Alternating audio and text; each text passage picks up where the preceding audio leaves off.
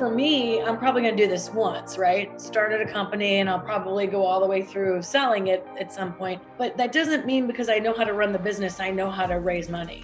And so what I figured out pretty quickly is that raising money is a full-time job. So you have to take a pause on what you're doing to raise the money. Best way to describe it is the most awkward thing I've ever done in my life. It is completely like being naked in front of somebody.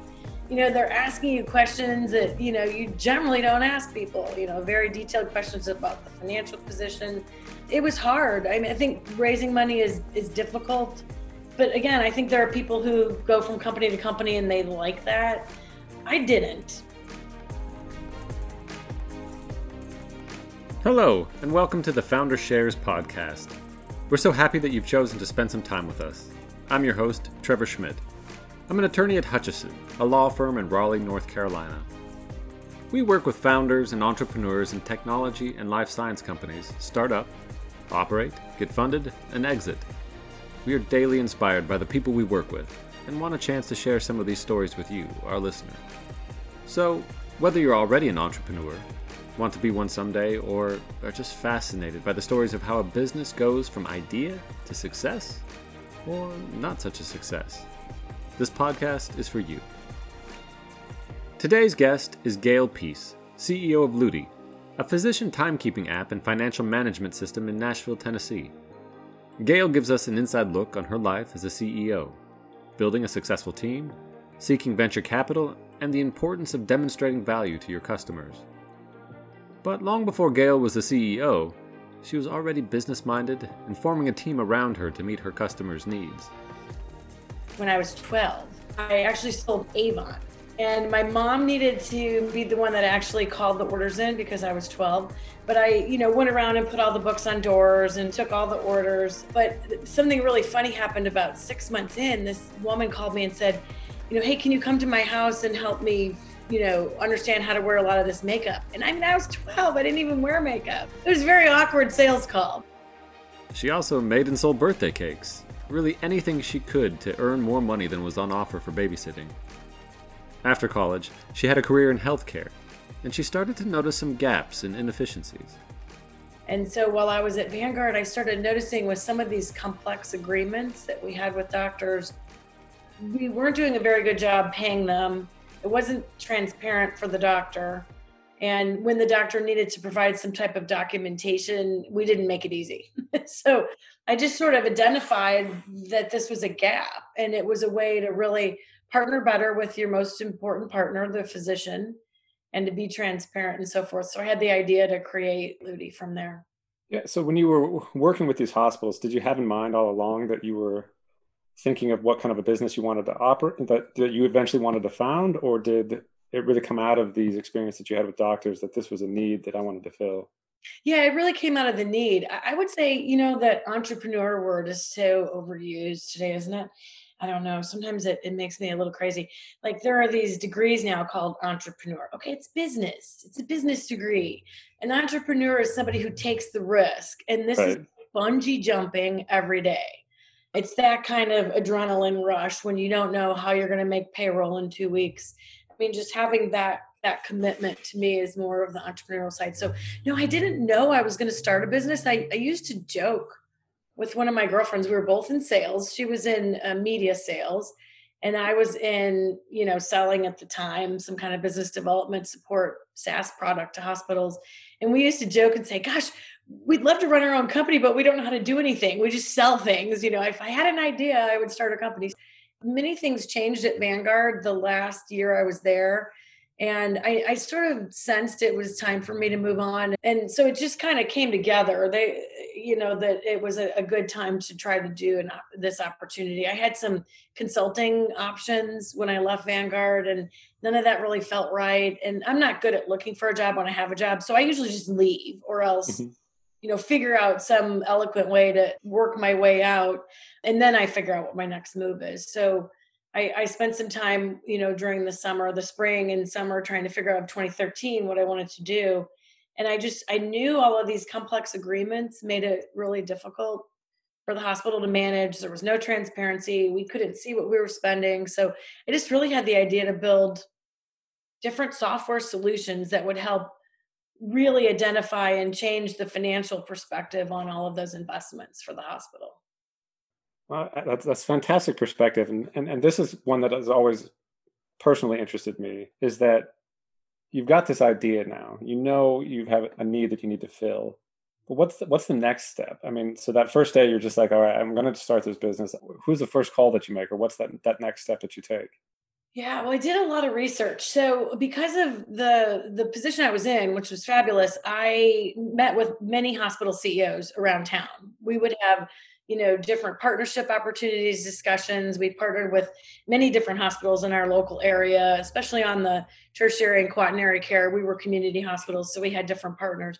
So what I did was I made a list of 20 hospital CEOs that I could drive to.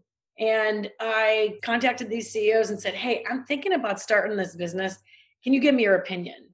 And people will meet with you for their opinion. They will not meet with you if you're trying to sell to them. And I wasn't trying to sell to them.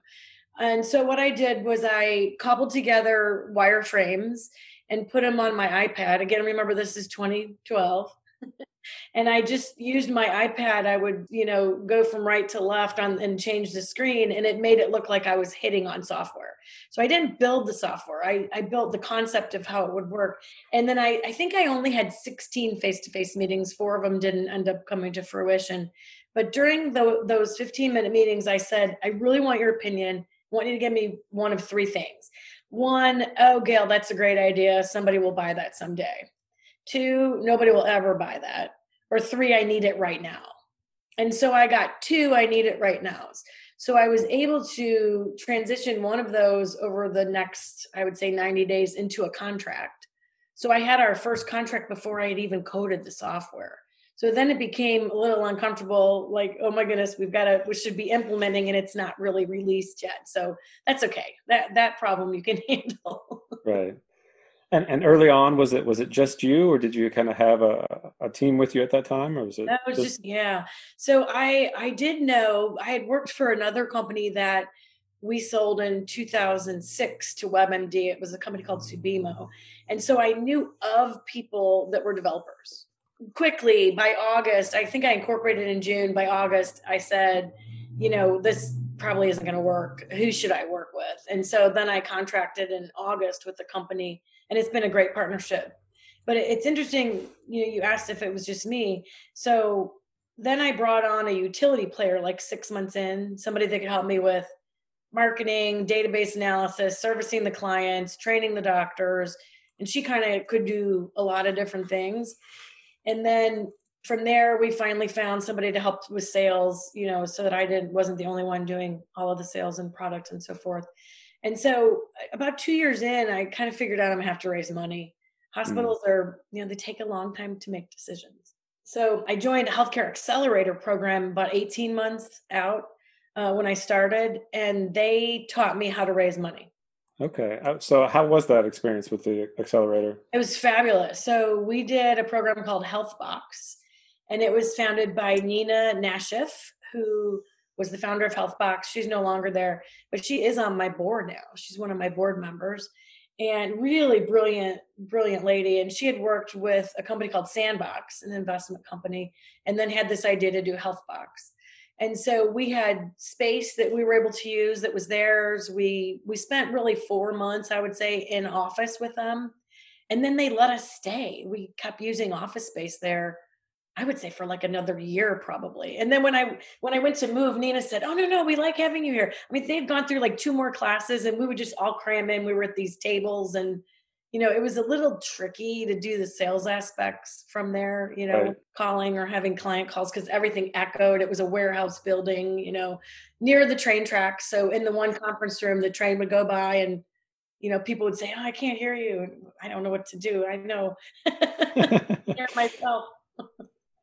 And so what would you say the primary benefit of HealthBox was for you? I mean, did you have mentors along the way? Was it kind of being surrounded by other young companies? What was most helpful? Well, it was both of those things, Trevor. I would say, unless you are a person that just goes out looking for businesses and starting them, and you like any business as long as you're running it, for me, I'm probably going to do this once, right? Started a company and I'll probably go all the way through selling it at some point. But that doesn't mean because I know how to run the business, I know how to raise money. And so what I figured out pretty quickly is that raising money is a full-time job. So you have to take a pause on what you're doing to raise the money. And so Healthbox gave me a little bit of money, a little bit of breathing room for those 4 months where I could focus on learning how to raise money. And so it was the other colleagues in my program that were great to learn from, and also from the mentorship of the program. It was very structured. So Healthbox really helped me, I would say, get focused around that. And so I started in November of 2013, and then we closed $1 million round in June of 2014. So it was like a 8-month process. And you've talked a little bit about it, but how was that experience of going out and pitching yourself to investors and attracting the right people to work with? Best way to describe it is the most awkward thing I've ever done in my life. It's like, it is completely like being naked in front of somebody. They're asking you questions that, you generally don't ask people, very detailed questions about the financial position. It was hard. I mean, I think raising money is difficult. But again, I think there are people who go from company to company and they like that. I didn't really enjoy that as much as I would have hoped. But I was very fortunate in that I met people through Healthbox. So, and then I never looked back. I knew that I wanted that one round to get us off the ground, and we would grow as we could grow from there. I suppose one could analyze my company, and someday somebody will, and say, okay, you could have raised more and grown faster. I don't know. I'm from Missouri. I'm kind of conservative, take calculated risks. It was just more comfortable for me to do that one round. And we've been, very successful since then. So we fund all of our own development and all of the things we need from our operations. So that's just been a more comfortable growing pace for me. And after you took on that investment, did you feel like your pressures around the business changed, or was it always the same, having to continue to grow the business like you wanted it to? I would say it was always the same. Yeah, I think I put enough pressure on myself, really. I don't think it was any greater, if that was your question. Yeah, I didn't feel any increased pressure. I did feel like for the first time I could finally make payroll. Every 2 weeks, it just seems like you blink and it's time to process payroll again. So that made me feel a lot better. I'm like, okay, for the next 18 months, I can really focus on growing and getting clients, and then we'll go from there. And that was going to be my next question. I mean, what did you use that investment primarily for? Was it to build out the product further, or to kind of grow the team? It was really to do the functions of marketing and to grow the team. I didn't have, I was doing all product, HR, sales, pretty much everything. And until even as recently as 2.5 years ago, I probably held on to some of that stuff too long. But when you're an early stage company, you kind of wait till you really need somebody before you pull somebody else on. So by the time they get there, you're like, oh, thank goodness. I'm so busy, I can't even train you. I just don't even have hardly the time to sort through it. So, but we used it to not really on the product. The product was, that last 5% to get you to perfect is really painful. And I've always known that. I've always been good at good. Get it done right, and then fix it as you go. So I think where some engineering type people, when they build a product, can't ever get finished, I already had the vision. Let's get it out in this way and keep tweaking it and improving it. So the product held up really well. We did do a complete rewrite in 2000, probably 5 years in. We upgraded the platform and the user interface and made things faster, better. But really, the original product has done really well. And we've added 2 more products to that original platform over the years. Tell us a little bit about kind of those additional products. What problems were those solving? The first thing we solved was really when the physician needs to provide some kind of documentation in order to get paid. So I'm a medical director. I have up to 20 hours a month that I can get paid for, $200 an hour. I have to turn in a time log. So we created an app that the doctors use their phone, and we served up all of the rules of each contract. uniquely to each doctor so that their documentation was appropriate and proper because it came off their contract. So rather than them free texting something. And then we moved into really tackling on call. So on call for hospitals is a really big expense, especially if you're a trauma center. I mean, millions and millions of dollars spent in the on-call arrangements.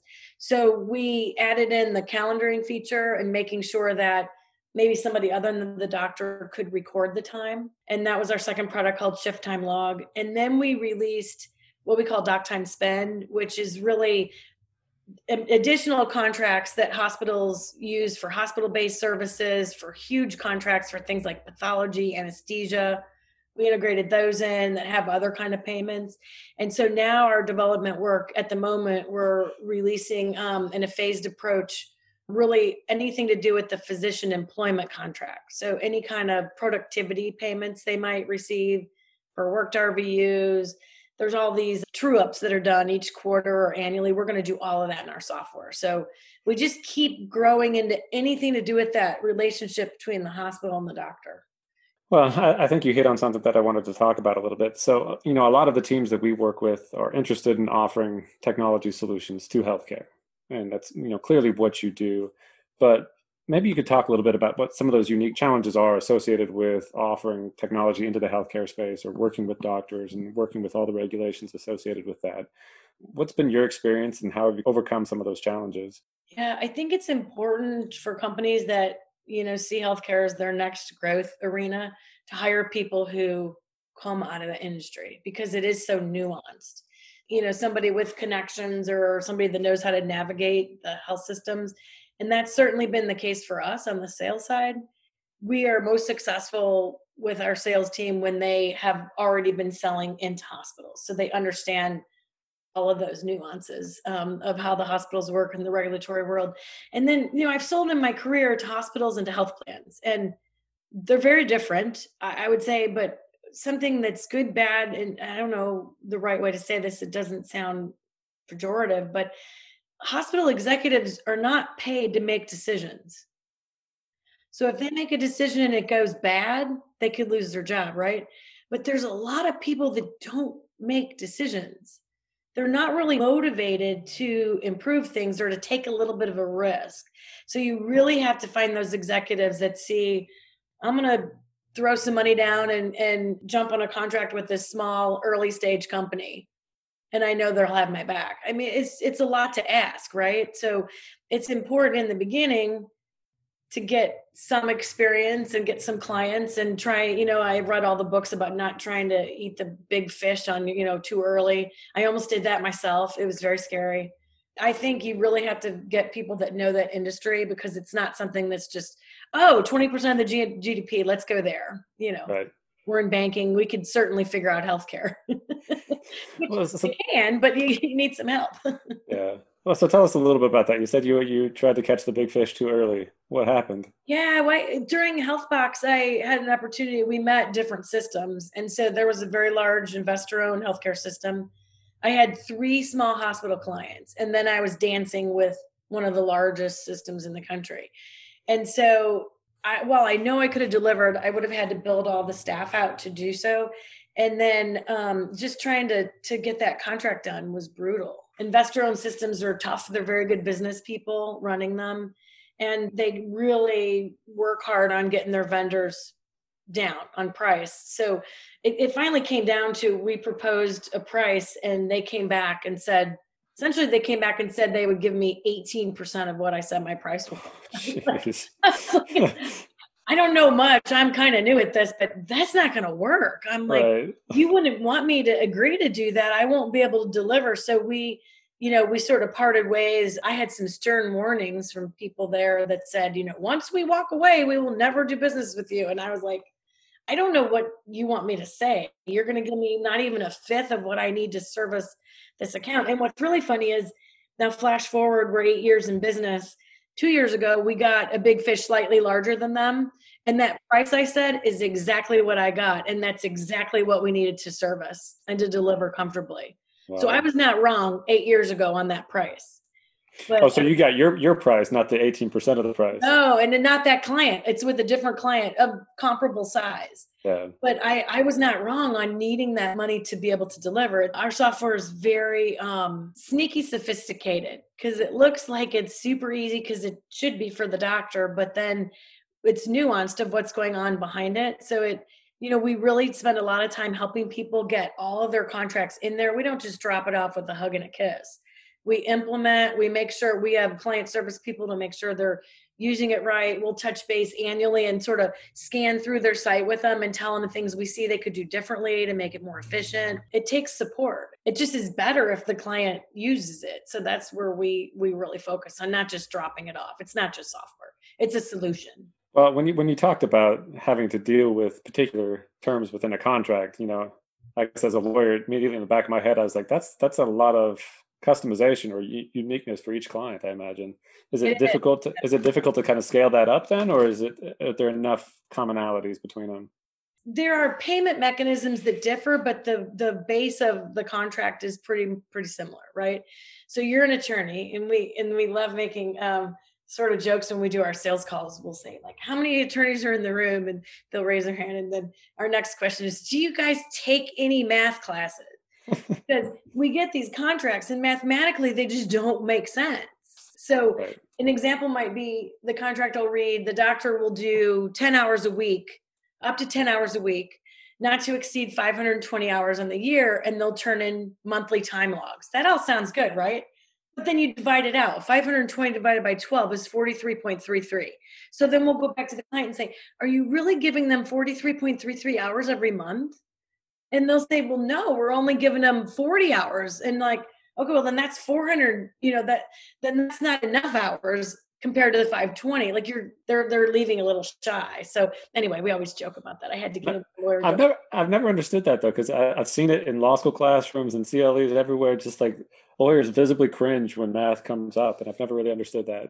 Yeah, well, it's true. And sometimes we'll read the contract and it'll say, okay, physician will be paid $7,500 a quarter for all of these duties. And we're like, awesome. How many hours? It never says in there, like, how many hours. And then we'll go back and say, well, if they turn in 1 hour and make $7,500, you have a fair market value issue because this is so highly regulated. Like, you can't pay them $7,500 an hour. So what does happen over time as our clients implement with us and begin to trust us, we begin to help guide the attorneys of, here are some templates, like here's all of the duties you've already written. Don't write any new ones. On your next contract, pick some of these, like, because there's really some well-written ones, and then they'll be like that say the same thing as another one that's similar, but not as, so pick one and, template it out, or we'll give guidance on, monthly time logs. Let's make sure that the math works so that it's not a weird fraction of a payment for the doctor. So anyway, I like joking about that, but yeah, I've learned a lot about contracts because that's what we do. We intake all these contracts. We built software to OCR this quickly so we can load them in more quickly and figure out what our questions are. And yeah, it's been a fun process. Absolutely. Well, I wanted to go back to something you had mentioned because you talked about how selling to the healthcare space, you're often dealing with people who are averse to taking on potential risks. Any suggestions or tips for people as they are trying to convince people to take on that risk, to work with a small company or to work with somebody who maybe hasn't proven themselves out for a number of customers yet? Yeah, we used to call it FUD, fear, uncertainty, and doubt. FUD. So right. So we used to call it FUD in the old days. Now you would call it the return on investment. So what you really need to do is brush up your business case. If someone's going to give you money for your product, it either has to help them increase their revenue or decrease their expenses, right? The only thing we do in business is I need to do my business better. So it's either going to help me grow my revenue or cut my expenses. So with that framework in mind, sketch out what your product does. And then if you convince the people that you're selling to that this is real and you make them nervous enough about missing that, then you get the action. So that's really, we really sell on the return on the investment. And I'll tell you, when people implement our software, there's this halo effect where you get a % or 2 pickup in the first year, just because it feels a little big brother. It is a compliance tool in addition to being a financial tool. So there are some benefits that just trickle down. And now that we've had clients for 8 years, we've had the same clients, so I can see their same store year over year, what they're doing. And people do spend less every year, and managing this, I think, better when they have software to do so. So there's a lot. It also identifies opportunities, so anybody selling software has to figure, any product has to figure out, how do I help their business case? Like, what is the return? And then you just got to make them nervous about not doing it, right? So that the fear of non-action is greater than the fear of action. Absolutely. And I imagine your kind of prior experience, both selling into hospitals for other products and then also kind of working on the biz dev side, kind of helped inform that approach. Do you feel like your experience prior was pretty critical to your success now No, with Ludi? absolutely. Yeah. And we'll get, the sales team may, get me in front of a prospect with them or a client, and immediately I can empathize. I know exactly what they're going through. And so, just establishing that credibility that what they're dealing with and going through, and here's how we handled it, and here's how some of our clients are. And I think we listen, we try to be very empathetic and listen, figure out really if our product is going to help them before you rush off on your own agenda, right? Like, listen carefully and then, figure it out. But for me, business is fun. It's fun to work with people who want to improve something, and we work really hard to help them improve it. And I think that's what I'm most proud of, is the team of people that I've assembled. They're amazing. We're 20 full-time equivalents, and I probably contract for like maybe 6, maybe another 6 if you count all the the stuff that I outsource. And so, we're a small but mighty team. And I think when you hire good people and, just come at things from a real true point of, we want to help clients. And when we help clients, we sell more. And that's a win-win for everybody, right? Tell me a little bit about how you went about growing your team. Did you have a specific approach to hiring, or kind of a mindset as you went out and looked for people to join the team? Because I've done a few smaller, startup company experiences, there's a group of people once you work with, you kind of like and trust and know. And so I would say that the first 8 years have been really somebody that I knew or somebody that I know knows well. So we're 100% virtual, and we already were before COVID hit. So, the pandemic has made a lot of people have to change their business model and so forth. We were already structured with everything in the cloud, with everybody working from workstations. If anybody's computer gets stolen, there's nothing on it. We keep everything in locations, at least they should be. So, we can replace computers or send it to somebody quickly and stand it up. So we were in a good position when COVID hit, because people were scrambling around trying to figure out how to work Zoom and YouTube, whatever, GoToMeeting, and we already had all of that in place. But I would say now, as we've grown, sort of our networks of people are running out. So I just hired a QA engineer who started 2 weeks ago, and that's the first person I've hired that I haven't known. Oh, wow. I posted the job. I think my product colleague put it up on hacker.com, and we got like probably 15 extremely qualified applicants. And so, yeah, I've selected this gentleman who lives out in LA, never met him in person.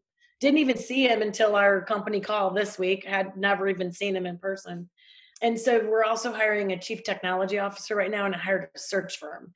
Okay. And it scares the daylights out of me, because your culture is really the secret sauce of your business. And so we've really been able to handpick, or people knew enough about us, or knew someone who worked here or worked with somebody before in another job. So as we grow and expand, I think that's the part that keeps me up at night. How do you maintain that really hardworking culture that people feel like this is their company? Because everybody does. Everybody here feels like this is their company.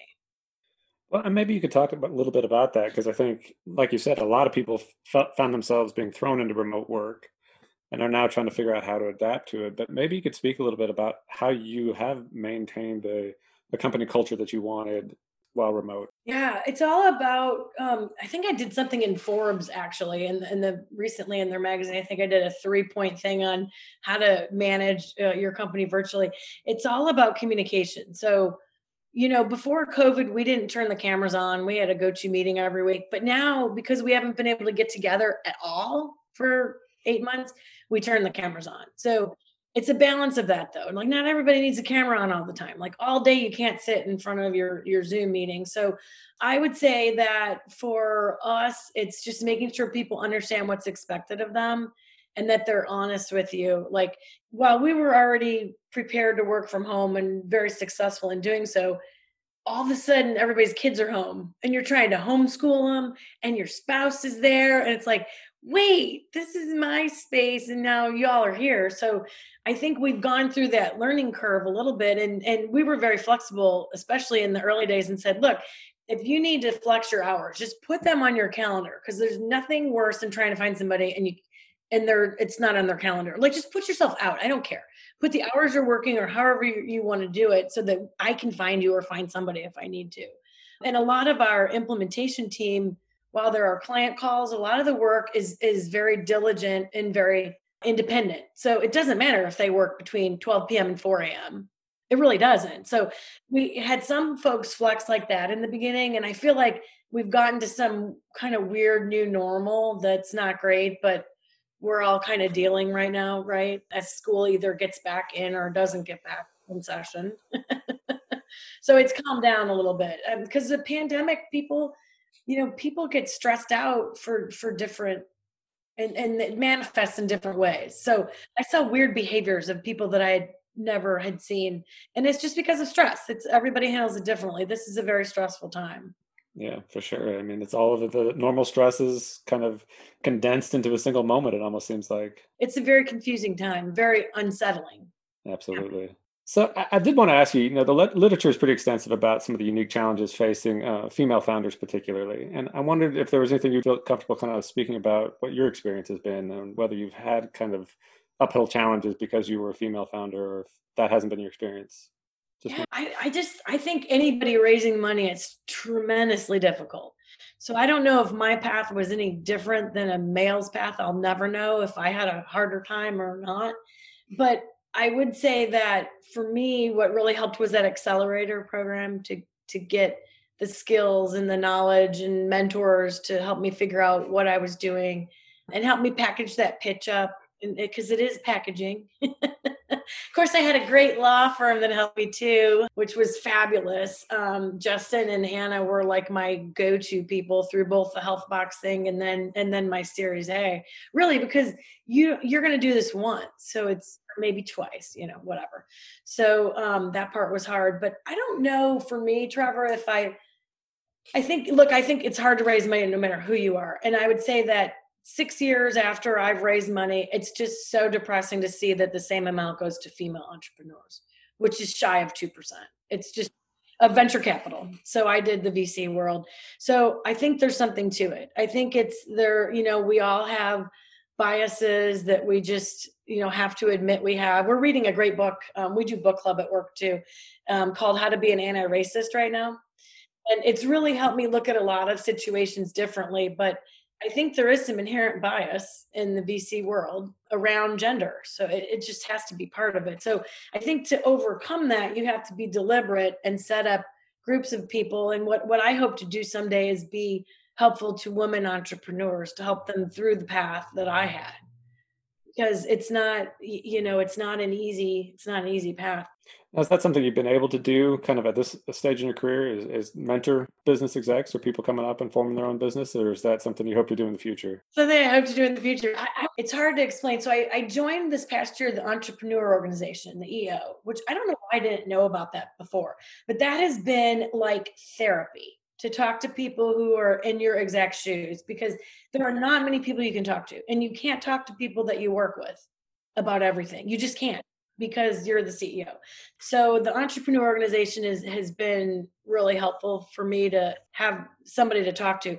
But I would say this, starting a company is not like a 40 or 50 or 60 or even 80-hour week job. It is 100% of your time. And sometimes at the expense of things in your personal life. And I've talked to a lot of founders, a lot of people who've gone through this. Your family life suffers, your personal life suffers, because it has to become everything to get where you need to go. Mm-hmm. So yeah, I haven't had a lot of time to do that yet. Talk about that a little bit, because I hear that from a lot of founders and CEOs about how all encompassing the job is. do you view it as this is a time of life, I've got to get through this, or is there a way that you can find some balance amidst the craziness? Yeah. I I would say that that's what you strive to do is find the balance to, through the craziness. But it's hard because it becomes you put so much time and effort into it, and maybe people sometimes stay longer when it's not successful. I mean, we've been lucky. So since 2016, we've been cash flow positive. And so we're very successful today. And so it's allowed us to do things. But if we were still in that upside down part, it's just wearing, like, because you've got to figure out how you're going to keep things going, and is it the right thing to keep things going? And sometimes your family thinks you're nuts. Like, what do you mean you're still talking about that? We talked about that yesterday. Why can't you move on? Well, I can't move on. You're not going to solve this. So I don't know. If I've talked to a lot of people, and I think different people handle it better and balance it better. Yeah, so it's something I'm always striving to do. Fair enough. So, who would you say are your biggest influences in your career? I don't know. Steve Jobs is always somebody that I just really thought like he just did it right, right? I would say that I just take whatever I can learn from somebody and try to be positive. So I'm not sure it's been like one person, but I've learned through my career, wow, I really like how he managed that situation, tough employee situation. I really like how that guy did that business plan. I really like how that lady positioned, so I think I'm constantly learning, and I think that helps. I think I have just a constant desire to learn. So yeah, I make our company, we do book club. We read about 3 books a year. Okay. Anything like crazy books. We read The Art of Tidying Up. That was a really good one. So anything from that to more like a business book or something as complex as this, How to Be an Anti-Racist Now, because I think these are important topics to keep expanding, your thinking. So I don't know that it'd be any one person, but a variety of people.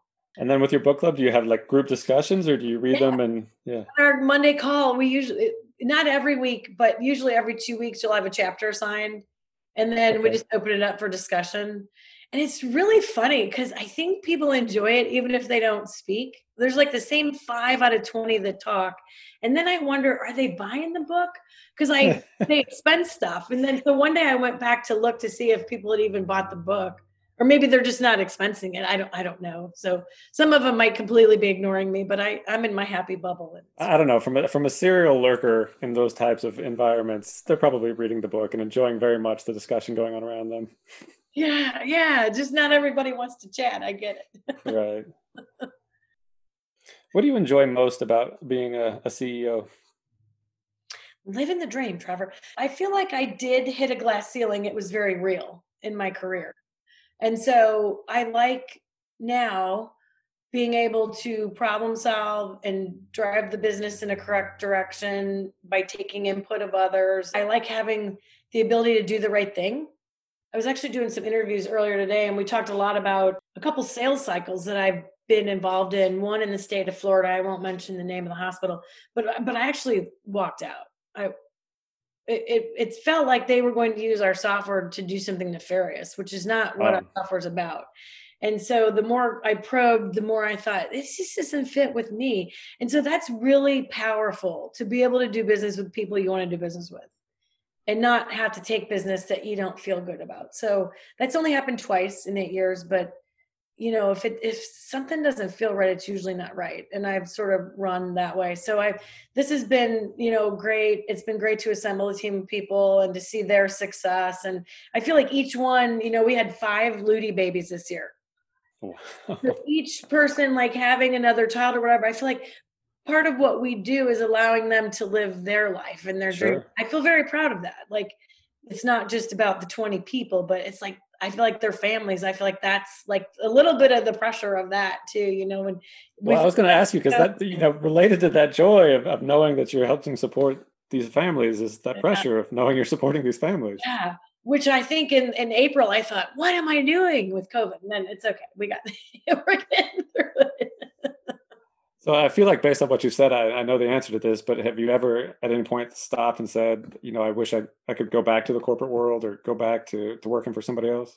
Oh gosh, no. Yeah. I don't think I can now. Well, my chief operating officer tells me I can never work for anybody again. But I like to think I'm a fair person and not unreasonable and pretty open-minded. So I think that's part of the problem. I think ego really can mess people up, and I Mhm. work really hard not to have that. Just to like do the right thing for the business, even if what I thought starts to begin to sound not like the right thing, then let go. Then, change, like let it go. That's an interesting point. Is that something that you consciously do, or is that something you've learned to do over time, or is something that you've Something implemented I kind of? consciously do, and why I meditate, like shut your mouth and listen, like don't talk so fast, Yeah. literally. Like I really had to stop myself to not voice my, and I don't know, people that I work with may say I still voice my opinion a lot, but I try really hard to stop and listen and be thoughtful about, I don't know. I don't always know what's right. There's a danger for especially new or younger CEOs to feel like they have to have the answer, and if they don't, then they're not providing leadership. So I think it's always interesting to hear. No, you gotta take on those other perspectives. Yeah, for sure. Well, so we are the Founder Shares podcast, and so I like to ask all of our guests if there was one piece of advice that you wanted to share with somebody who's thinking about starting a new business, or somebody who's just started their business and are up and running. What's that piece of advice that you'd want to share? Ooh, that's a good one. Okay. My advice will come with a story. So when you start a company and you're at a cocktail party, people say, "What do you do?" And you say, "Oh, I started this company." And they're like, "Really? I have the best idea. Like, I would be rich. I can't tell you what it is, but I would be so rich if I just did this." So I'll look at them seriously and be like, "You should absolutely do it." Right? You should absolutely do it. So I think that people think success is about the idea. And so my bit of advice is that this that I'm doing is 99.5% grit and 0.5% idea. It is about having the stamina, finding the attorneys, finding the people to help you set it up, finding the customers, finding the employees, figuring out how to file your taxes, figuring out how to do payroll, figuring out how to set up your business license. Everything you do for the first 2 years is new. Every single day. I remember thinking, if I could just do the same thing twice one day, it would be a good day. So I would say if you have an idea to start a business, do it. But just know that you're gonna have to have the stamina and just really be able to fight through it to make it work. It just things don't just happen. I mean, the Twitters they're not accidents. They just don't like poof. It's like magic, right? I mean, there's a lot of years of some hard work in there. But I appreciate you inviting me to do the podcast. That was super fun. Oh, I loved it, and I appreciate that insight, because I think in some respects the idea is the easy part, and then you actually have to go and build a company. So, congratulations to you on where things are at with Ludi, and I so much appreciate you coming on. Yeah, thanks so much, and appreciate all you guys do as well.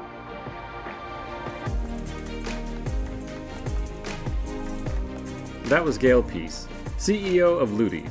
You can find more about Ludi at ludiinc.com. That's LUDIINC.com. I'm so grateful to Gail for sharing her insight and experiences with us. If you're a founder or business owner like Gail and need legal advice, we'd love to hear from you. You can start by visiting our website at hutchlaw.com. That's HUTCHLAW.com. We have the capacity to help you out with just about any legal need your company may be facing. We're passionate about the innovation economy and ready to help you on your entrepreneurial journey. This show was edited and produced by Earfluence.